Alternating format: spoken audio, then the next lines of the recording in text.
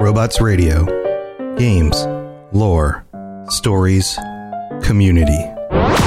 Just press play.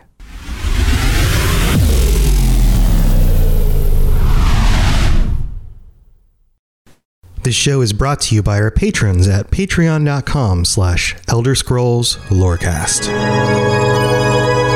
Robots Radio presents The Elder Scrolls Lorecast.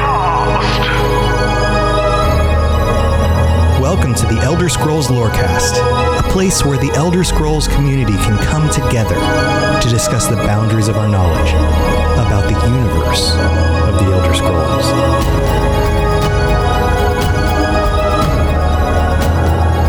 Adventurers, welcome back to the Elder Scrolls Lorecast. This is your host, Tom or Robots, and I am here, as usual, with my good buddy, Lotus of Doom, because we've got some cyborg from the future to talk about. That's what we're doing today. Yeah, this is going to get weird. This is going to get super weird because this is the beginning of our series of the weird and wacky lore and theories that the community has about the weird and wacky lore. And this is going to be our first episode because, you know, we just wrapped up Midyear Mayhem, and Midyear Mayhem's all about Pelinal Whitestrake, and we did an episode about Pelinal Whitestrake that stuck to all of the like core bits of lore, like the verifiable, like this is more realistic, let's just say, bits, right? Yeah, the core details. Right. I would refer to this as like, the lengths that people like to delve into different things, like Aramithius from Written Uncertainty, he goes into the, philosophical side of things, and we kind of just do like here's a core concept, here's something in the lore, we'll kind of give you like an overview of it and a layout, so you have an understanding of it at a surface value. Yeah, foundational. We usually go over the foundational bits. Absolutely. Whereas that stuff is generally kind of accepted as a thing. Now, there's variations on it. Like we had some great discussions while we were doing the Divines, where there was some debate on like, well, do they get their power from worshippers? Which was a really fascinating way of like, well, we kind of portrayed it as it is, but like, well, there's questions like, is it necessarily that? So much is still unknown, but you can have debate over that within what you are given from the games. We're not doing any of that with this. This is wild speculation based on wacky theories. Yeah. This one is hysterical to me in a way that it's like, in a lot of ways, it actually kind of seems totally probable. It's okay. So let me just set this up. In order to do this episode, I spent a good amount of time digging into the reasons why people think this is a thing. And what is the thing? Well, the thing is, Pelinal Whitestrake, some people believe, is a gay cyborg from the future who has been sent back in time in order to stop the elves from ruining the future for mankind, for the mannish races. This is the theme, or maybe for all of existence. Who knows exactly the full extent of that, but that's the theory. And this is one of those theories that gets joked about in memes. It's all over the internet. And so I decided to come at it from a perspective of, okay, what is the foundational information? What do we have in the lore? What do we have? What quotes do we have? What things do we have in the books? And that's the first half of this episode. We're going to be going over the specific details that only exist in the games. The things that the developers would say, usually if you ask the developer, is this canon? The answer is usually, well, is it in the game? Is it in a game, then it is canon. If it's not in a game, or if it's speculated from things in the games, then it maybe is, but it may not be, because it depends on what they do in future games and how they flesh that out in more detail, right? So that's where we're starting. The second half of this episode, we're going to dig into the reasons why people feel pretty firmly, or at least some people feel pretty firmly, that this may be a real thing, because there are some outside of games references that really do substantiate it. So that's where we're coming from. And I just wanted to say hi to Twitch chat. Hi, everybody. And also, if you're listening on the Discord in our live show room, we have a stage in Discord now where you can listen to the live episodes if you can join us for the video version. So welcome to everybody. And if you're at home listening to the podcast or watching a video on YouTube, hello to you as well. So lots of different options, trying to make this as option rich as possible for everybody who's listening. So Lotus, why don't we dive into this? So all right. First, to start out with, in order to understand anything at all, you have to understand who wrote it and why. You have to understand the context of the reason why something is written. This works for histories. This works for philosophy and theology, even science sometimes. So let's talk about this. The first references to Pelinal Whitestrake come from the Elder Scrolls Oblivion. And I was a little bit surprised by this because I remember digging into this topic back when we did the episode, but usually this wacky, weird stuff comes from like early games. We've talked about this a lot. It's like, oh, that showed up in Daggerfall, or that showed up in Arena or something, right? Right. Oh, that was a Battlespire reference or right. Whatever. Well, that's not too common, but... Well, yeah. But this actually starts in Oblivion. As far as I can tell, the earliest references are in Oblivion, and specifically in the Knights of the Nine expansion. And the author behind the documents that got shared in that expansion is Michael Kirkbride. If anybody knows who Michael Kirkbride is, if there's some weird and wacky lore stuff, he's probably the source of it. He's the guy who basically defined all the weird and wackiness that was Morrowind, all the crazy concepts of gods mantling gods and all the super philosophical stuff, all the crazy religious references and twists of real world religions into things that work in the game. A lot of that stuff comes from Michael Kirkbride. Not all of it, but a lot of it. And he's kind of foundational in that. He worked with the company for a number of years. So Lotus, did you want to chime in? Yeah, no, and a lot of the more unique things that the series is known for, Michael Kirkbride tends to be associated with them.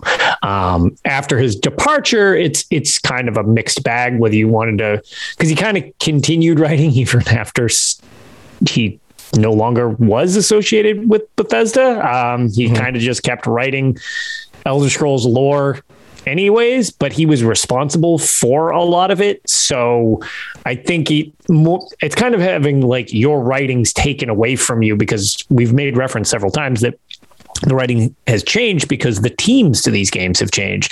And that's going to be kind of an awkward thing to have when you kind of sculpt your portion of the world and then you're no longer associated with that IP anymore.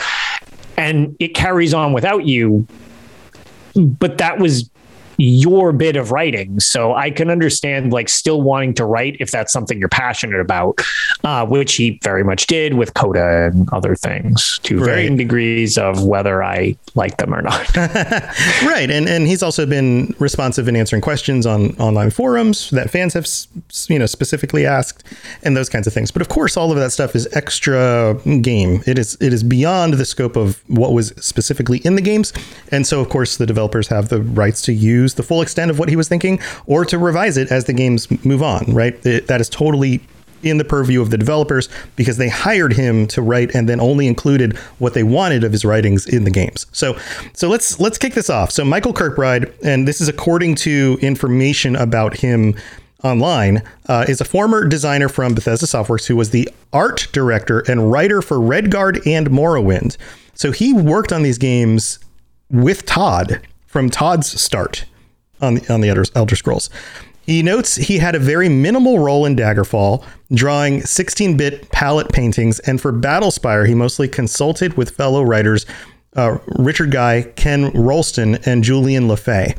He is still active in the Elder Scrolls community, despite leaving the company before Tribunal's development. He's responsible for a large amount of lore in the Elder Scrolls universe and was asked by Bethesda to author a few in-game books for Oblivion and was consulted during the writing portion of Skyrim. That's the full extent of his being involved with these things. So once Morrowind was done, he was just kind of brought in for some very specific work. and paid to do that work. And he wasn't a regular full-time writer or artist. He was just somebody who was just writing some things because they asked him to lend his writing to the world. So right. That's where we start off. So let's see what he actually wrote. Now, most of his writings come from the Song of Pellinal, and the Song of Pellinal is a book that shows up in Oblivion, specifically in Knights of the Nine. It's broken up into multiple parts. And in part 2, and I'm only pulling the parts of this because this is fairly long. We're not going to go over all of it. I'm pulling the parts of it that lead to people coming to conclusions about specific concepts. So let's look about why people think that Pellinal might be from the future. Well, in Song of Pellinal version 2, or V2, it's just called V2. It says, and there's brackets, and the brackets tend to mean places where there is missing text. If you were to get like if you were to find like an old manuscript and it has like holes in the paper, you can kind of assume what the words are in the missing holes because of the concept of what you're reading. Right. It makes it flow when the writing itself doesn't quite have that normal flow to it. And it's like you right. It's a little bit of fill in the blank with the most logical thing you need there to make it connect. Right. So it says here, and then Kine, and we just talked about Kine recently, granted Peroth another symbol, a diamond soaked red with the blood of elves. Right? Blood of elves. We talked about Pellinal killing all these elves, and even mistaking Khajiit as elves, which sounds crazy, but it happened. Whose, and that's in brackets, facets could, again brackets, unsector and form, and brackets. So facets could unsector and form into a man whose every angle could cut her jailers, and a name, Pellin-L, which is the Star-Made Knight. And he was arrayed in armor from the future time. So this, and some of this will get pulled up again, but specifically that last line, Pellin-L, which means a star-made knight, meaning like maybe from the stars or for some boundary beyond where they're used to, and was arrayed in armor from the future time. So he has future armor. Okay, so was the armor from the future, or did he come from the future? Right. I mean, either way, that's peculiar. It's weird, right? All of this stuff is weird. And it's all written in a way where it was like, imagine somebody describing something they don't understand, and they're not able to say it in the context of what somebody who does understand it would explain. So, for example, if you were to imagine a cyborg coming from the future, somebody in the past might see a big metallic person and think that they're covered in armor that looks futuristic, right? Rather than being a mechanized machine that's walking around in the shape of a human. So Song of Pellinal V3 says, Pellinal called out Horemir of Copper and Tea into a duel at the Tor, and ate his neck veins while screaming praise to Riemann, a name that no one knew yet. So the time that Pellinal is active in the world is before the Riemann dynasty. So one, he's either crazy and chomps some dude's like neck open with his human mouth, or he has some sort of cyber mouth and can use it to battle things and use that as like a killing blow, and then yelled out the name Riemann. So that is one of my favorite pieces of writing from this series, because it's just such a ridiculous visual to me. Imagining this dude like just chomping on an elf's neck veins, ripping them out. So you've just got like, I don't know, it's like you're going hog wild at KFC or whatever. And he's just screaming this name, just like in his consistent blood fury, which Pellinal just, once he got going, it was just smash all the elves all the time. Yeah. That was just his existence. So this is just such a rage-filled, ridiculous scene where he's screaming out a name of a future emperor. Yeah. And I'm just like, what? When I first read that years ago, I was like, what the hell is this? How is this a thing? Yeah. Yeah. Yeah, so super crazy. Again, seems like a murder robot, like the Terminator or something. Sort of a Terminator, yeah, a little bit. Right. Okay, so let's go into more proof that he's a cyborg, because there's more to this than the whole future thing. Those seem to be the two core bits of in-game text that leads us to believe he's from the future. So what about being a cyborg? And we're not just talking a robot. We're talking about a cyborg, somebody who is human-shaped, but also made, is mechanical. So there are a few different things that also show up in the Song of Pelennor. One of the lines says, he was Pelennor the Whitestrake because of his left hand made of a killing light. So is that like a lightsaber hand or a laser hand that shoots? Is he like Mega Man and he's got like a pew pew and he shoots lasers out of his hand? Yeah, a nice laser hand. That's fine. Or like Iron Man and he just like blasts dude. Maybe he's freaking Iron Man, right? There you go. Right. Or is it like a lightsaber? Does he have like, does he go and just like... I never thought of it in the concept of a lightsaber. I always assumed that he was just like the Mega Man thing that you said, where he just like puts out his hand, he's like, just like blasts people, because that's like, to be fair, Templars in game even sort of do that. So like, that was my first thought, but it's interesting to think of like, okay, well, does he have like a lightsaber type of thing? It's like, all right, that could theoretically be as well. Could be a thing. Okay. There's another line that says, and this is the parts that I read previously, a diamond-soaked red symbol with the blood of elves, whose facets could unsector and form into a man. So his facets, like his connections, the facets, the like the bendy parts, the crevices, the nooks, like facets, the things that connect together, the parts of his body. He's also a transformer. So he can transform into the shape of a man, and whose every angle could cut her jailers. So angle, like sharp edges, like whole body made out of sharp edged metal or something. Like that's what that sounds like, right? Yep. it's so funny reading through this again. Right. And then was a Raiden armor from the future. Maybe that's a cyborg reference, not just a future reference. There's another line that says, and they fell on him, speaking to their weapons, cutting the Pelennor into eighths while he roared in confusion, which even the Council of Skiffs could hear. So they chopped him into 8 pieces. Like at some point, the enemy gets him, chops him into 8 pieces, but he's still alive. Yeah. And it was Morehouse, who we've talked a little bit about, who found the Whitestrake's head, which the kings had left to prove their deeds, and they spoke. His head was still alive. I'm getting pictures he did not die when decapitated. Right. I'm getting pictures of like C-3PO, like hanging on Chewbacca's back. Okay. And he's got like all his pieces together, and he's got his like head hanging there, and he's like, oh dear. That's the picture I get. Yep.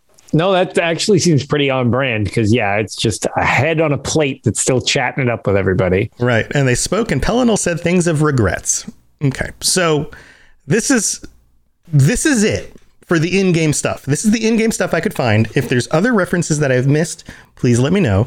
We could potentially, rectify this in the future and call out some other references. There are some things that people think are references from some other texts, but when I read them, I think that they're more likely to be pointing to something else. So I don't consider them hard references. These are about as hard a reference as you can get to. So that's where we're at. What do you think so far? Do you feel like this is enough proof, or is this just weird and wacky stuff because the world is magical and magical things can happen? So I've always kind of leaned more into the time traveling thing, which I'll preface by saying I'm generally not that big of a time travel fan as a trope in writing, but it tends to happen a lot, and they have their weird workaround with dragon breaks and linear time isn't necessarily a thing all the time. So it's like it doesn't bother me too much in the Elder Scrolls, but like the time traveling thing and his just unlimited, I would say, grace of the gods, because we made the joke that who didn't give a gift to Pelennor when he went on his murderous rampage as well. So it seemed like everything was coming up Pellinell. Well, when he went on his rampage, like it was just like everything's coming up Milhouse. Okay, I'm glad you got the Simpsons reference on that. But yeah, everything really was though coming up Pellinell. It was just like, give him everything and let him just run as much of a muck as he possibly can. So the time travel thing definitely seems interesting. The cyborg thing I'm amused by, and I'm not totally sure when we're talking wacky theories if I buy necessarily into that bit, just because I could see a lot of Dwemer-based creation stuff be considered cyborg-like. So the fact that it would be tethered only to the Dwemer and nobody else would have access to that type of quote-unquote tech seems unlikely, especially if he was really from a different period of time thrown backwards type of deal. I could see him having some type of stuff like that, which to somebody without that tech, it might seem hard to describe. And since everything's unreliably narrated in this, was it described in a way that really was or not? It's hard to say because the text is so off the wall. Yeah. And that's part of what's fun about this stuff is that, like, oh yeah, that it could be Pellinell was my favorite quote unquote like deep lore weird, just like, because oftentimes when the stories get too bizarre, I'm a little like, okay, this is a bizarre interpretation of something.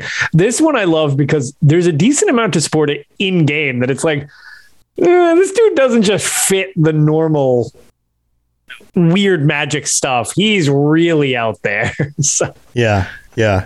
And the other thing that occurs to me is that a lot of these people probably hadn't seen mechanized Dwemer constructs yet. So they don't even have that as a reference. Right. So it's not like they're like, you could argue like, well, but there's Dwemer constructs in the world. If he looked something like a mechanical cyborg, then well, wouldn't they have used that as a reference? You know, like he looked like a Dwemer construct, but more like a man, you know, like, but they don't say that, like there's none of that reference. But then again, most of them probably didn't have that reference yet. Most of the people at this time. I wouldn't think most of them would necessarily know that, because going at the time period, if he's running amok on a lot of, you know, the Aldmer, the Dwemer haven't had their split off, where it seems like that's where the majority of that came about. I mean, maybe there was parts of it back then, but it's like, to your point, I wouldn't think that it would be as prevalent yet. Just because of the time period, but even if there were Dwemer that had split off and had made their machinations, most of them would be under mountains in Skyrim and Morrowind. And most people on the continent would never have run into them. In fact, you play like Skyrim in that era, most people probably still haven't seen a Dwemer mechanisms. Just because we as adventurers see them all the time doesn't mean that the common person or even the emperor would have seen something like that, you know. So you can't argue that that's a point that somebody could have made. So weird stuff. We're going to take a break. We're going to thank our patrons, and then we're going to come back with the stuff outside of the games that Kirkbride has written that lend what could be a lot of credibility to this theory. So stay tuned for that. The skies are marked with numberless sparks, each a fire, and every one a sign. Following is a public service announcement from the Starter Set Dungeons & Dragons podcast. This is your D&D campaign. This is the Starter Set podcast. You know how like poison frogs don't lick each other's backs? So it's Howl's Moving Castle with a face. Hey there, I'm Great Mandibles. Because one of the party speaks Abyssal. You're all going to die. And then adventure falls into your lap. Plop. This is your D&D campaign after listening to the Starter Set podcast. So join Sam and Ed every Friday on the Starter Set podcast for prime Dungeons & Dragons content. Any questions? All right. Thank you, patrons. You guys are amazing. You're the reason why we're able to do this. All 48 of you. Man, you think we could hit 50? been pushing for 50. I'm hoping we can hit 50 this month. That would be amazing. Thank you to everybody who helps support the show. And especially thank you to Daniel O, our Daedric Prince, and Noodle Al Dente, our other Daedric Prince, our tier 5 patrons who get calls out every week, and everyone else who also helps support us. You guys are amazing. Also, those of you who are tier 4 or higher, you're welcome to join us at the end of every month. T-Rex is a new patron as of today. Thank you so much, T-Rex. That's awesome. Thank you for supporting the show. You are what help us to do this and keep this going. This is my full-time thing now. This show and the other shows I do and running the network. So every little bit helps. I'm still working to completely replace my regular income, but every month I get a little bit closer, and it's because you guys are so supportive and you help me keep doing these shows. And I can't tell you how genuinely thankful I am for your support. It really means the world to me. And it means that I don't have to do other jobs. I can do this kind of thing and build communities and talk with you guys and talk about all the things that I love and hang out with Lotus and make some awesome shows. And I can't tell you how much that means to me. You guys are amazing. If you would like to help support the show, check out patreon.com/Elder Scrolls Lorecast. There's a bunch of different things you can get, including ad-free episodes, a day early, all sorts of other things. Every one of the tiers has stuff, and there's a lot of stuff even at tier 1 for like $1. It's really priced as good as I could possibly make it in order to say thank you for supporting. I want to give you guys as much as I can. So go check that out. And thanks again to all of our patrons. Let's go on with the rest of the show. Yes, you're entirely brilliant. Conquering madness and all that. Blah, blah, blah, blah, blah. Noodle says, live in the American dream. Noodle, I really do appreciate it, dude. You've been a big supporter for a long time, and thank you so much. All right, let's get back to Pelinal here. So in doing some research about this, I found a bunch of documents where he talks about Pelinal, where Michael Kirkbride talks about Pelinal in forum posts and these kinds of things later on. But I want to start with some foundation for this. He wrote a story about a cyborg, which lends potential to the fact that he was already thinking about cyborgs when he wrote the stuff about Pelinal. And I'm going to read just a little snippet of this, and then we're going to go into more and more proof that what he thinks is the interpretation for this is the freaking Terminator. So let's just start with this one. There's a story called Kinmune, which he wrote, and it was posted on the 11th of September, 2011. It was subtitled "For You, My Soul, Happy Birthday," and it was part of this forum post. He's sharing some things, and the first paragraph goes like this: Kinmune, and then it's an acronym: Kinetically Interlinked Nernian Multi-User Exoform, started her existence as any other proxy synthetic of the 9th era Arabic mining guilds. 9th era. We're up to the 5th. 9th era. A limited sentience, deep pressure capable thought box. A dream sleevish shell used, that's a weird word, by remote mortal operators to run the rigs of Kinnereth's illicit breath trade. I'm making these big-eyed faces if you're not watching the actual video of this. Able to stream several live wire mortal proxies at once, Kinmune was a top-of-the-line hazardous conditions warp runner exoform of an Aliadune hegemony nearing another unceremonious end.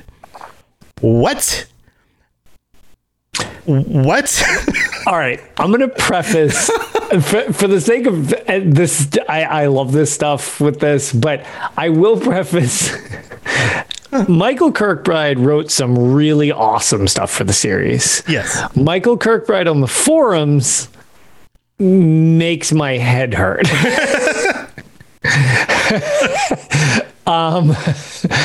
So yeah. All right. What era does Coda take place in? Oh, it's you're gonna have to look that up. It is sometime in the future. I'll look that up for you while you continue on. This may be synonymous with Coda. Coda is like them going into space on like spaceships and stuff. It's crazy. Yeah. So and he specifically says this is a cyborg, like in the post. Like this is a story about a cyborg. So he's got cyborg on the brain. All right. So what did Kirkbride say about Pelinal specifically? Well, let's start with some of his earliest posts. So on the nature of Pelinal, this was posted to a forum on 9/23/07. So this is right. What is this? This is a few years after. No, this is right after Oblivion came out, maybe around the time right after Knights of the Nine released. And somebody was probably asking questions about this, right? So Coda was the end of the 5th era, apparently. Really? Yeah. That's extreme for being the 5th era. Yeah, it's set in the far distant future of the late 5th era. It may be the well, some eras last for a few thousand years, right? So and it's directly after Landfall, which we're going to need to keep this somewhat condensed, or this is going to be a 9-hour episode. Right, we've got lots of episodes to go over more wacky stuff over the next few weeks, so we can talk about Coda. We probably should in the future. In the future. Because Coda's in the future. All right. So what does he say about Pelennor? He writes in response, Pelennor, his closest mythical model would be Gilgamesh. So Gilgamesh of the Bhagavad Gita, I think is how you pronounce it. Yeah, Bhagavad Gita. Which is the oldest document we have access to that still survives and the foundation for many of the Hindu faith. Right. That's right. I think so. Yeah. I'm not confusing things. I believe that's correct. No, I think that's right. Yeah. And so Gilgamesh was kind of like a early Superman, or kind of like he's the superhero kind of guy who goes on a big adventure and comes back. He's the first example of the hero's journey, basically, in history, and also one of the oldest stories we have access to.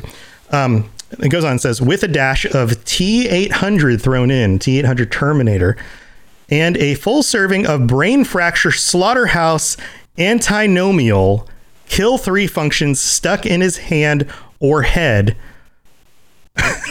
So the idea is, I think what he's trying to say here is he's kind of like Gilgamesh and kind of like the Terminator. And at some point, his programming goes haywire and he goes on a killing streak, which would explain all the blood and gore and the moments that they describe in the myths of him, like just like spacing out and going crazy and just killing the entire battlefield, like everybody. Right. Yep. That would make sense. We tend to forgive those heroes. Like they do bad things, but in the end, it wasn't really their fault. Right. He goes on and says, and thousands of years of good coming from bad and or whitewash, ignorance, shame, his song being read by the knights merely as fancy rather than right record, like meaning like fantasy, etc., might explain the order's reluctance to vilify or apologize for him. So they still venerate him as a hero over just years of these kinds of. This is kind of how things happen over the years, right? You just kind of like learn to be okay with this stuff because he's still a hero. Plus, no one wants to get smothered in their sleep by moths. So they don't want to go against the order because they might seek them out and kill them. That said, I sure would like to read the story of Alkosh whooping Pelennal's ass back to Sirad when the White Strake's pogroms strayed too far into the Dragon Cat's land. So that's Akatosh sending Pelennal back to the future after he confused the Khajiit as elves and went on a murder spree. Right? Yeah. That's what he's saying there. That's what he's saying. That one's not even necessarily like that is just kind of what he's saying. Right. The thing about Michael Kirkbride, he's very flowery when he speaks or writes. Right. So sometimes even something straightforward like, they sent her in the wrong time period turns into 17 lines of scripture, essentially. So right. Right. So in this, you have a reference to the Terminator, and then you also have a reference to Alkosh sending him back to the future. So those two things are kind of referenced here and could be strong reasons for this. He also lets us know that like the interpretation of the texts and the way the texts read is basically from an unreliable narrator. The knights are no longer reading this as if it's objective record and more like it's fantasy and myth, right? So yeah. So let's move on with this. So in 2008, on the 1st of April, he writes to another post, Pelinal was and is an insane collective swarm foam war fractal from the future. You betcha. Swarm foam war fractal. So yeah, April 1st. Sure. Okay. Yeah, right. Like that sounds like an April Fool's thing, but that's all he writes about it. So is that a joke? Is it not? Yes. That. And who even knows what a swarm foam war fractal is? Well, see, and this is why it's funny because oftentimes nanobots, yeah, maybe he'll make up things that don't really have a concrete meaning. And he'll occasionally reference them like, yeah, well, clearly everybody knows what this is, even though it's a thing I literally just made up 5 seconds ago. I don't mean to sound demeaning because I do like a lot of his writing, but like once he kind of got off the official staff, I find that it was almost like, have you ever had a kid try to tell a story and they're like, oh, and then this Power Ranger did this and they had all these powers and blah, blah, blah, blah, blah. And they're explaining all these things as they jump from one thing to another thing to another thing without actually trying to cohesively connect all the dots to the things. Right. And some of the things they're explaining, they're just using like immediate thought right there. That to me has always struck with Michael Kirkbride's writing outside of the canonized version of Michael Kirkbride. It's like flow of thought stuff. It just comes right out. It's really a stream of consciousness. Actually, Wayward had a great way of putting it. Yeah. Where it's he's a great idea guy, but is in desperate need of an editor. Yeah, and that's what they did, and we'll get to that a little bit. Yes, in one and of the that's posts why later on. I think that oftentimes it's the canon versions of what Michael Kirkbride added to the series. I think are awesome and some of the coolest things in the series. Mm-hmm. And it was like once they kind of let him off the reins, it was like, oh, okay, wow, this is a lot. Like this is a lot of words flying at us. Yeah. So maybe a war fractal, a swarm foam war fractal, some sort of nanobots like gray goo, like they're saying in chat. It also sounds kind of like a Nerf gun. I'm not going to lie. Also sounds like I want a swarm foam war fractal Nerf gun. Yeah. Shoot at my kids. Yeah. Get over here. Pop, pop, pop, pop, pop. I'll shoot them with my laser arm. All right. So then we have another post, and this is another 6 years later. So 6 years later, after that last post, which was 2008, we have one from 7/14/14. And it says, and this is on the stylistic differences between in-game Michael Kirkbride works and obscure texts. So he says here, none of my in-game books were ever edited with the exception of a few lines in the Song of Pelinal. So a little bit of adult content here. Just spoilers, or just so you're aware, not really spoilers, but just so you're aware, children, maybe you want to use earmuffs, so you decide. One, removing Morihouse's erection. What? Another, stating that Pelinal was homosexual. So that piques your interest. Okay. What about that? It really boils down to being able to work within the confines of the team's current project that was and is easy enough to do if you have the experience and discipline to do it. So then the question becomes, okay, like I get why you might remove something like Morihouse's erection. Like, did he do something that aroused Morihouse? Like, that seems weird. Okay.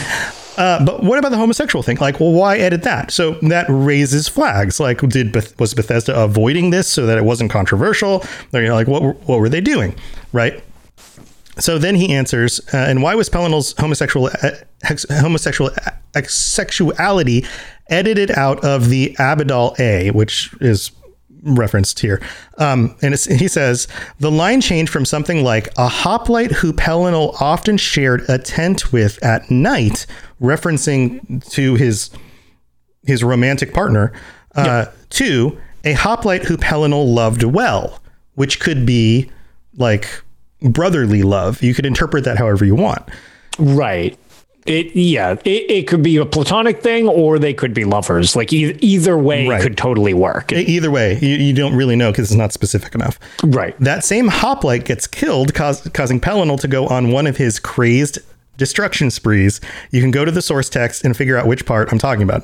He says here, the reason it was changed was a simple matter of keeping his sexuality ambiguous, since the player was donning Pellinol's armor, completing a mission that he could not, in a sense, becoming him. Being so blunt about Pellinol's sexuality was too definitive ? In relation to the player character's own. Given the open nature of the Elder Scrolls player characters, I felt that it was fine to keep it open to interpretation. So this wasn't to make it ambiguous for censoring reasons or because they didn't want to have a homosexual character. It was because they wanted you to feel like you were playing the character as yourself. So that if you were a female playing as this character, you're not homosexual, you know? Yeah. Does that make sense? If you're a male playing this character, then it's a man-man relationship. So you are. So it actually allows for both, which gives you more options. Also, the other situation relating to this, which I mean, they've obviously, we've made reference to there's different writers, different staff, all these things. But in the grand scheme of progressive acceptance of things, Elder Scrolls has pretty much since the beginning been pretty open to anything goes. Like it's they're not super conservative with a lot of what they do. Right. And it's funny, they've almost kind of just talked about it more in ESO as they won the GLAAD award, just when they got, but it's like, you know, they have, I mean, the whole concept of Vivec in general, which is back with Morrowind, he's gender fluid right out the gate. Yeah. Like, they're not avoiding these topics. Right. So like, it would almost be weirder if they were opposed to that type of thing. Right. So this makes sense that it's like, okay, well, he could be or not. It's kind of almost like, well, it doesn't matter, I guess, so to speak. Like either way is fine. Yeah. So Pellinol could be either, or, you know, according to this interpretation, but it allows you as the player character to really take that on for yourself. And Jedi Dweller just jumped on YouTube, and yes, that is who we're talking about, Pellinol Whitestrake. And the last paragraph here says, but it's still there. If you look at Pellinol, the hoplite is the only one he gives non-familial affection to, and his retaliation against not just the elves, but the whole world after his lover's death is enough, I think, to infer the original intent. So he keeps that there. And here we are. That's it. Those are all of the references. So I think we can say definitively that the character was defined as homosexual from the beginning, right? And that is something that was in the intent of the writer, but was made ambiguous for player reasons so that you as the player could experience the relationship based on your own gender, because you get to choose that. So it opens up more freedom. So I think, so we've got three things here. Sexuality, and then we have from the future, and we have cyborg. So sexuality, I feel like that's a firm confirmation. That one about as firm as you can get. That one, so his sexuality thing, that seems as easily believable as anything in the series. Like that, just like, okay, that doesn't even seem like a reach. Right. It's like, yep, that's fine. Like, yeah, totally makes sense. Like, and Wayward World Hopper in chat says, I love the whole thing about the hoplite because it's such a clear reference to Achilles and Patroclus. Patroclus? I don't know how to pronounce his name, but I get what you're saying. The whole, they had a relationship like that. Yep. And so, yeah, I think that one is about as firm as you can get with this.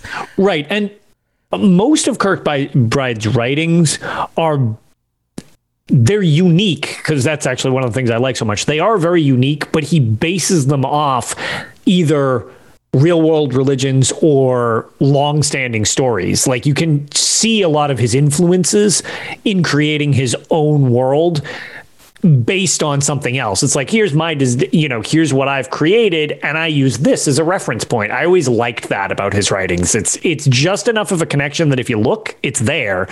But then his stories are so unique and off the wall. Like that was one of the big things with Morrowind that drew me in, when I was just like, what is this? Yeah. So, yeah. There's so much here that's unfamiliar, but yet still kind of familiar. But it's just familiar enough that it's like you feel a connection and a grounding, but it's really off the wall at the same time. Exactly.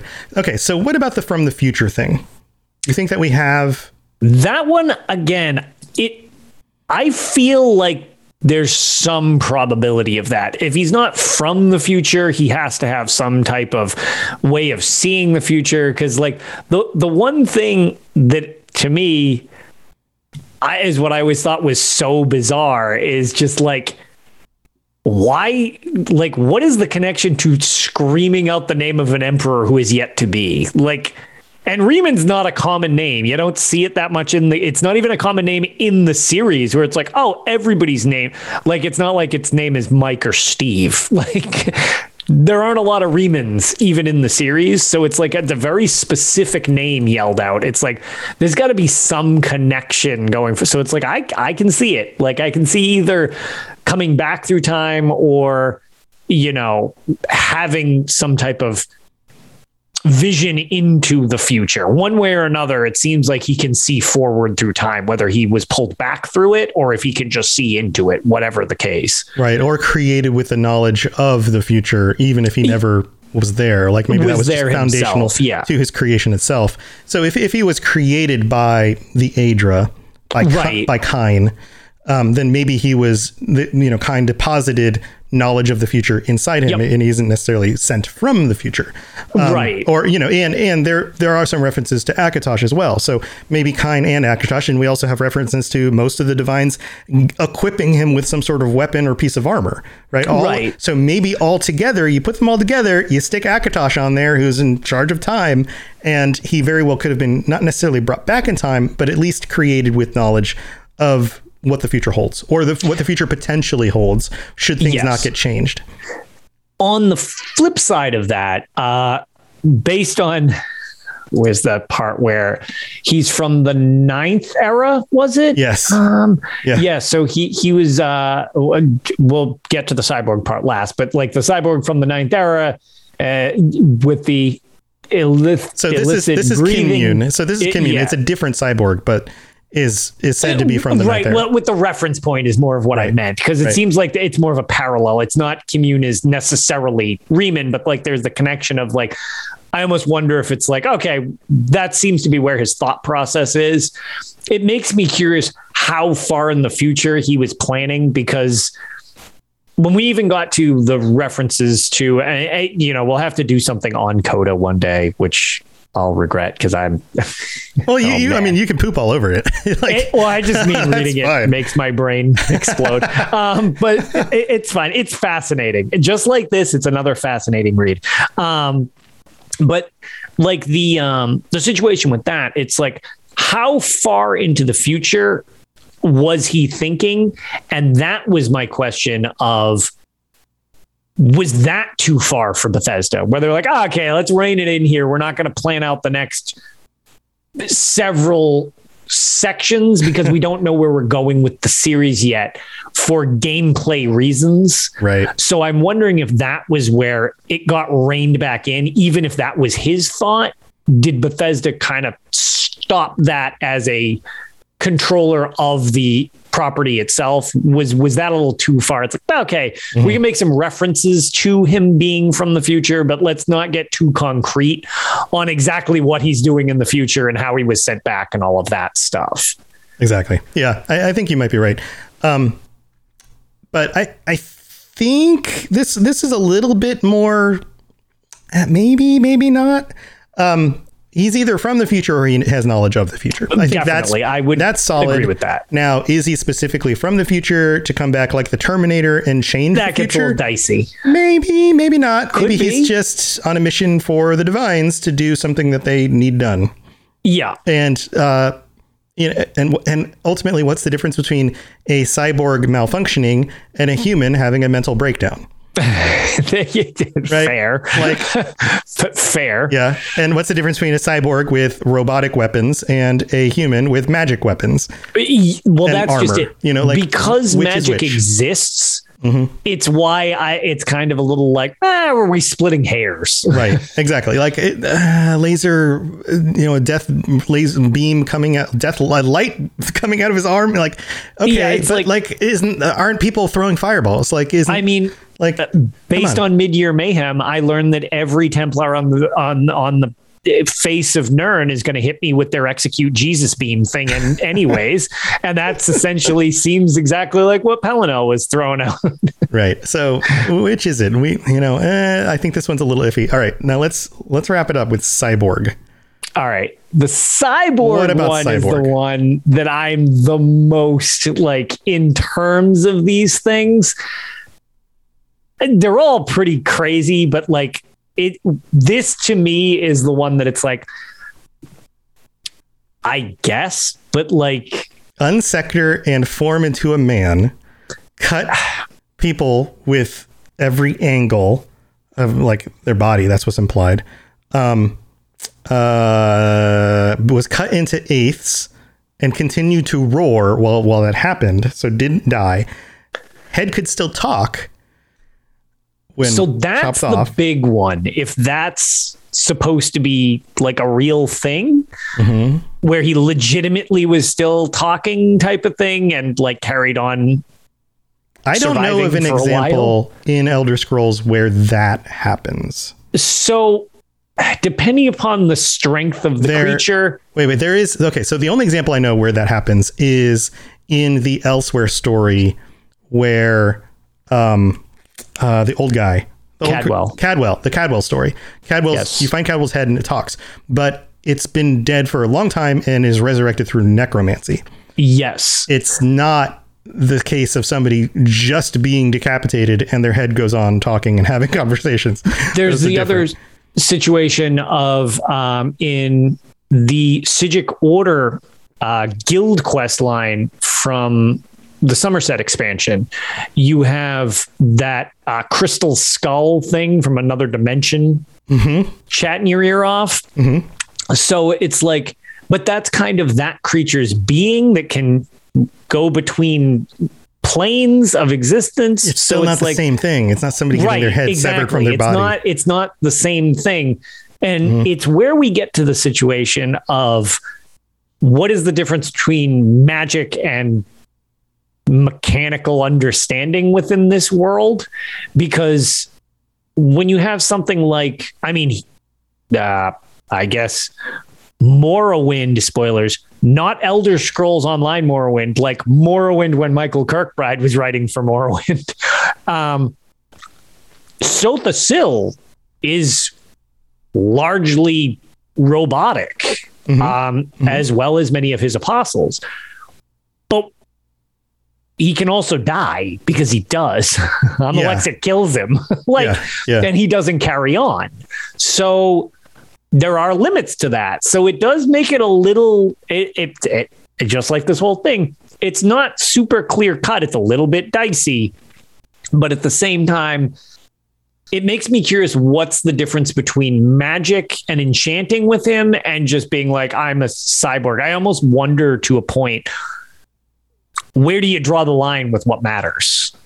Yeah. You know what I mean? Like, what would be your definition of it? So that kind of determines where you fall on the fence, because again, it doesn't seem completely out of the realm of possibility, because there are people who are mechanically enhanced. So, well, as with a lot of these things, I'm okay with withholding belief. I'm okay with going, well, it could have been either, and I don't know yet. And if I get more information about this in the future, maybe I'll learn more about it. And if I don't, then it'll be fun to wonder if it was one or the other. Like, I think it's totally okay to be up in the air with these kinds of things. A lot of people don't like that feeling, but no, I think that's totally fine. I like an answer when there is one, and I feel more comfortable with the other two, where it's like, it's got some future reference. This one, I'm very much like, I don't really know if I have anything super concrete here. Like this one, I could see really either way. In the grand scheme of things, because so much of it, I feel like, is almost the interpretation of what would you consider a cyborg in this world. Right. Because the concept gets a little muddled when you can literally resurrect things via necromancy, or, necromantic magic, or enchant things to appear alive, or a myriad of other things.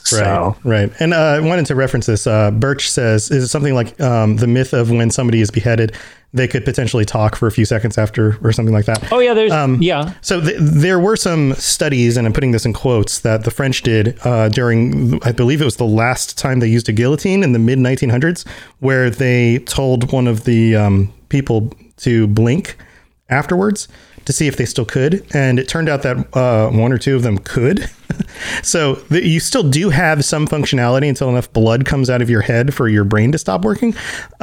Seems to be the case. But the way the text here is written, it says it was Morehouse who found the Whitestrake's head. So that implies that his head was not found, and so must have been placed somewhere to be found. So this wasn't immediately after the beheading. And they spoke, and Pellinel said things of regrets. So that sounds like a conversation. It doesn't say, and Pellinel said, "I'm sorry," or the castle of, yeah, like that's not the conversation they had. So. It would be much. Yeah, I was going to say it sounds like there was much more of a decent conversation continuing on. Right. But then again, and Drek in chat says maybe necromancy was involved. Maybe they brought the head back and it talked. Right. So again, this stuff is like, it's ambiguous. There's really not a hard answer to this. Who knows, Yeah, this is, I'm glad we covered this, because this one is super amusing, because it's really off the wall, but a decent amount of it is actually grounded in the game, which is, a lot of these off the wall theories are funny, but it's like, well, okay, this is based on weak situational evidence or something like that. This one I love just because it's like, there's a pretty compelling argument that this could totally be a thing, and this is totally off the wall. And I feel like, since I don't consider the forums quite it's something that I would totally load into the category of things I would consider important to the series personally. From that perspective, though, I think it does give you good insight what he was thinking while he was writing some of these things. Yeah. And I think that's what gives it a little bit more credence, a little bit more potential. The exact statements might not be there, but it gives a direction to what the thought process was while writing it. And then what we got after some editing was the notes in game, which it's like, oh, it's kind of still there. Like it's definitely kind of still there. So yeah. Well, I'd love to hear what you guys think. Feel free to join us on the Robots Radio Discord. Give us some thoughts. And if you dig up anything else about this that you would like to reference, I'd love to see that as well. But maybe we should even put a little Twitter poll out there, like, which was Pellinel Whitestrake? What do you think? Let's see what people have to say. But we'll be back in future weeks to talk about some other weird and wacky lore, or theories about lore, or theories about theories about lore, or theories about theories about theories about lore. The iceberg gets pretty deep. So we'll be back with some of that stuff. Lotus, what else do you have going on? What do you have to share before we head out? Not too much. We didn't end up getting to record just because of everything being super busy last week with Tales, but ideally we'll be recording this Saturday again, and hopefully I will be able to stream more Battlespire now that Midyear Mayhem is over, because I know I've had a deluge of requests to go back into Battlespire and try to finish. People Why like are you playing ESO? Yeah, what are you doing? Pretty much. So now that Midyear Mayhem has ended, I will be going back to Battlespire. You're having too much fun. Stop it. It's true. Stop having fun. Torture yourself. And that was the thing. I really paid nice tribute to Pellinel and smashed lots of skulls for double AP during that. And then, so that fun has ended. But at the same time, I will be jumping back into Battlespire. I'm getting close. The level I'm on is super brutal. It's called the Chimera of Desolation, was the last place I was at. But in the uncommon way of saying nice things about Battlespire, man, the atmosphere in that game is just it's really good. They build a mood with pixelated graphics and really eerie music, which is a mood and a setting that I wish the series would actually go a little more back into, even if it's just around like holiday, like Halloween again or something like that. Yeah. I like good creepy. It's got a good creepy vibe. It's got a good creepy vibe where I'm at. So that's awesome. Yeah. Well, I'll have to tune into some of those streams. I'll look for when you do that. Yeah, for sure. And, I've been updating my streaming setup some more. I was able to get an Xbox Series X. I was able to get my hands on one through just. Oh, nice. I found I happened upon a Twitter channel that tweeted it out right when Best Buy had it, so I was able to pick one up. Oh, we got a dog barking. Lotus's dog is saying hi. Yeah, Boots is going to say hi. So I happened to click on it soon enough, and it went in my cart, and I bought it. So I was like, okay, well now we've got the Xbox Game Pass show on Monday nights that Sam from the Mass Effect Lorecast and I do together. And so I was like, well, now I get to try out all these Game Pass games on a Series X. So now I've got the ability to stream that. So I'm going to be streaming some of those games when I get time.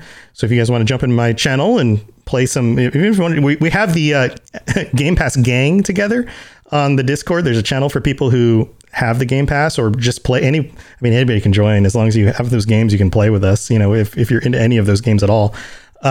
So stay tuned for that stuff. It's awesome stuff. The Mass Effect Lorecast show is on Sunday nights, and all the videos, answering Jedi's question in chat, all the videos are on our YouTube channel if you want to catch up with that stuff, or you can check out, of course, the recordings on whatever podcatcher you have. And so that's going on with that stuff. So I've been updating my stream. I hope you guys like the new layout. We're trying some different things. It looks a little bit different. I was trying to get it a little even more different than this, but I wasn't able to do certain things. Been messing with stuff. I always like changing things up. And there's one more thing I was going to say. It fell out of my brain. I told you about Crowfall. You did tell me about Crowfall. So this game is cool. And the reason I'm bringing it up on this show is because it is primarily a PvP style MMO.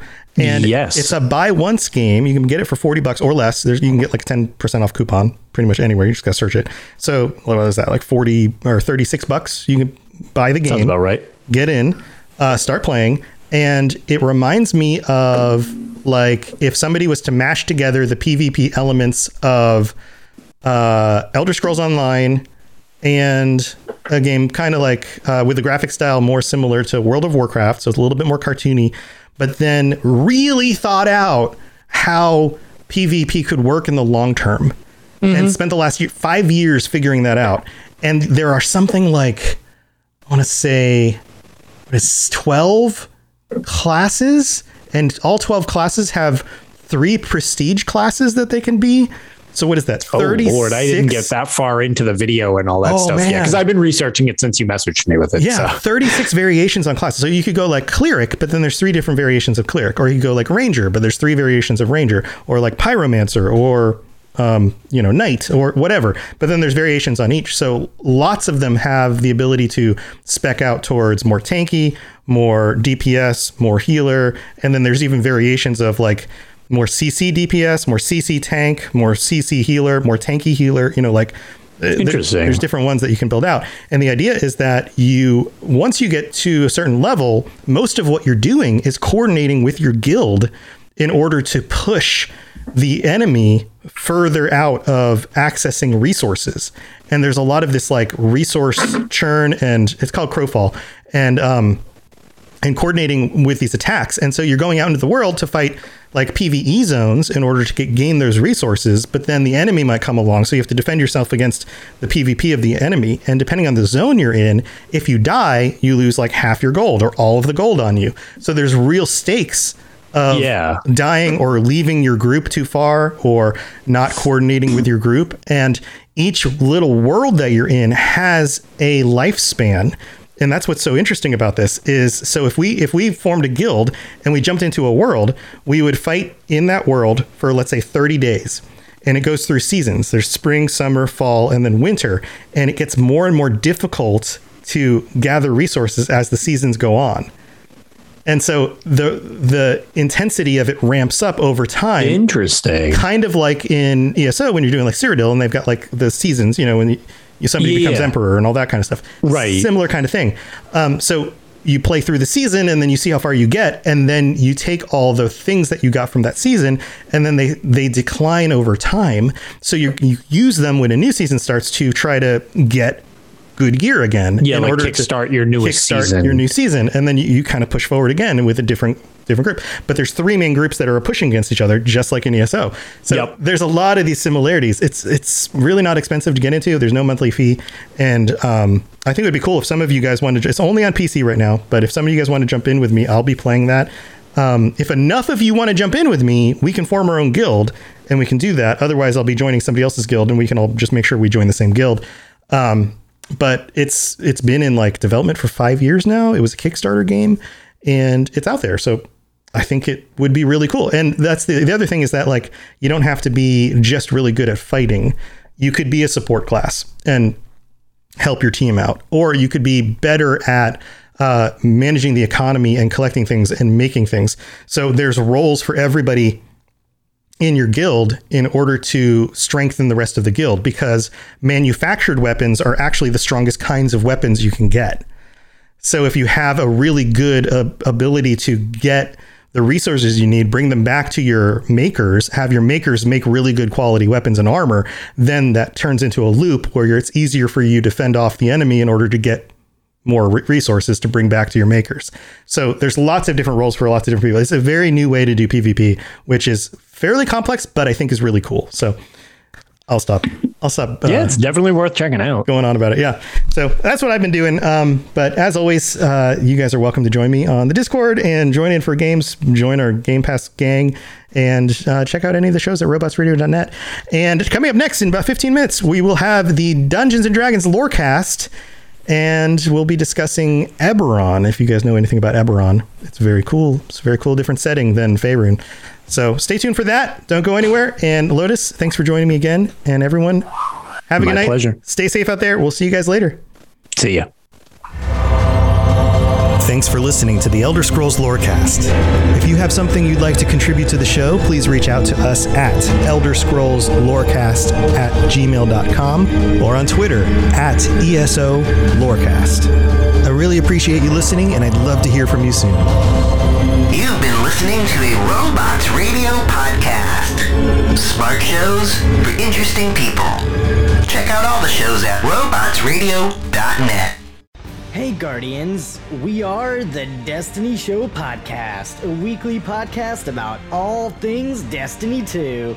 We invite amazing guests from the Destiny community to share their stories and discuss the latest topics from the world of Destiny. Check us out on Apple, Google, Spotify, Stitcher, or live on Twitch every Thursday night at 7 p.m. Eastern, 4 p.m. Pacific. We will see you Starside. Are you an avid player of the Elder Scrolls Online and looking to take your game to that next level? Well, the Red Diamond Courier podcast is here to help. I'm Bob Chichinski. And I'm Dogbark24. We are 2 experienced players aiming to help others learn and improve through in-game knowledge and references. From PvE to PvP and everything in between. There's sure to be something for you in the Red Diamond Courier. We hope you check us out. Thanks.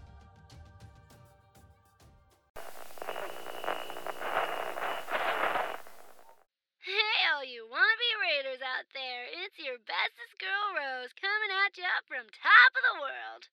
Now, it's time for your local traffic and weather.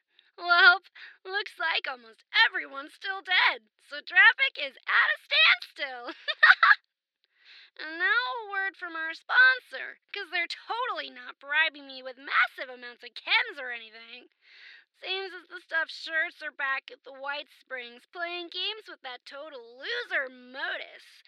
But hey, if that's your thing, whatever. So if all you squares wanted to hear more totally sort of, but maybe not boring stories about rebuilding Appalachia and being all goody two-shoes, Definitely not Raiders. Check out this thing they call a podcast. The Modus Files. Whatever that's supposed to be. On Spotify, iTunes, and wherever else you listen to those things. Double ugh. They're not paying me enough for this. Till later. This is Rose. Raiders rule!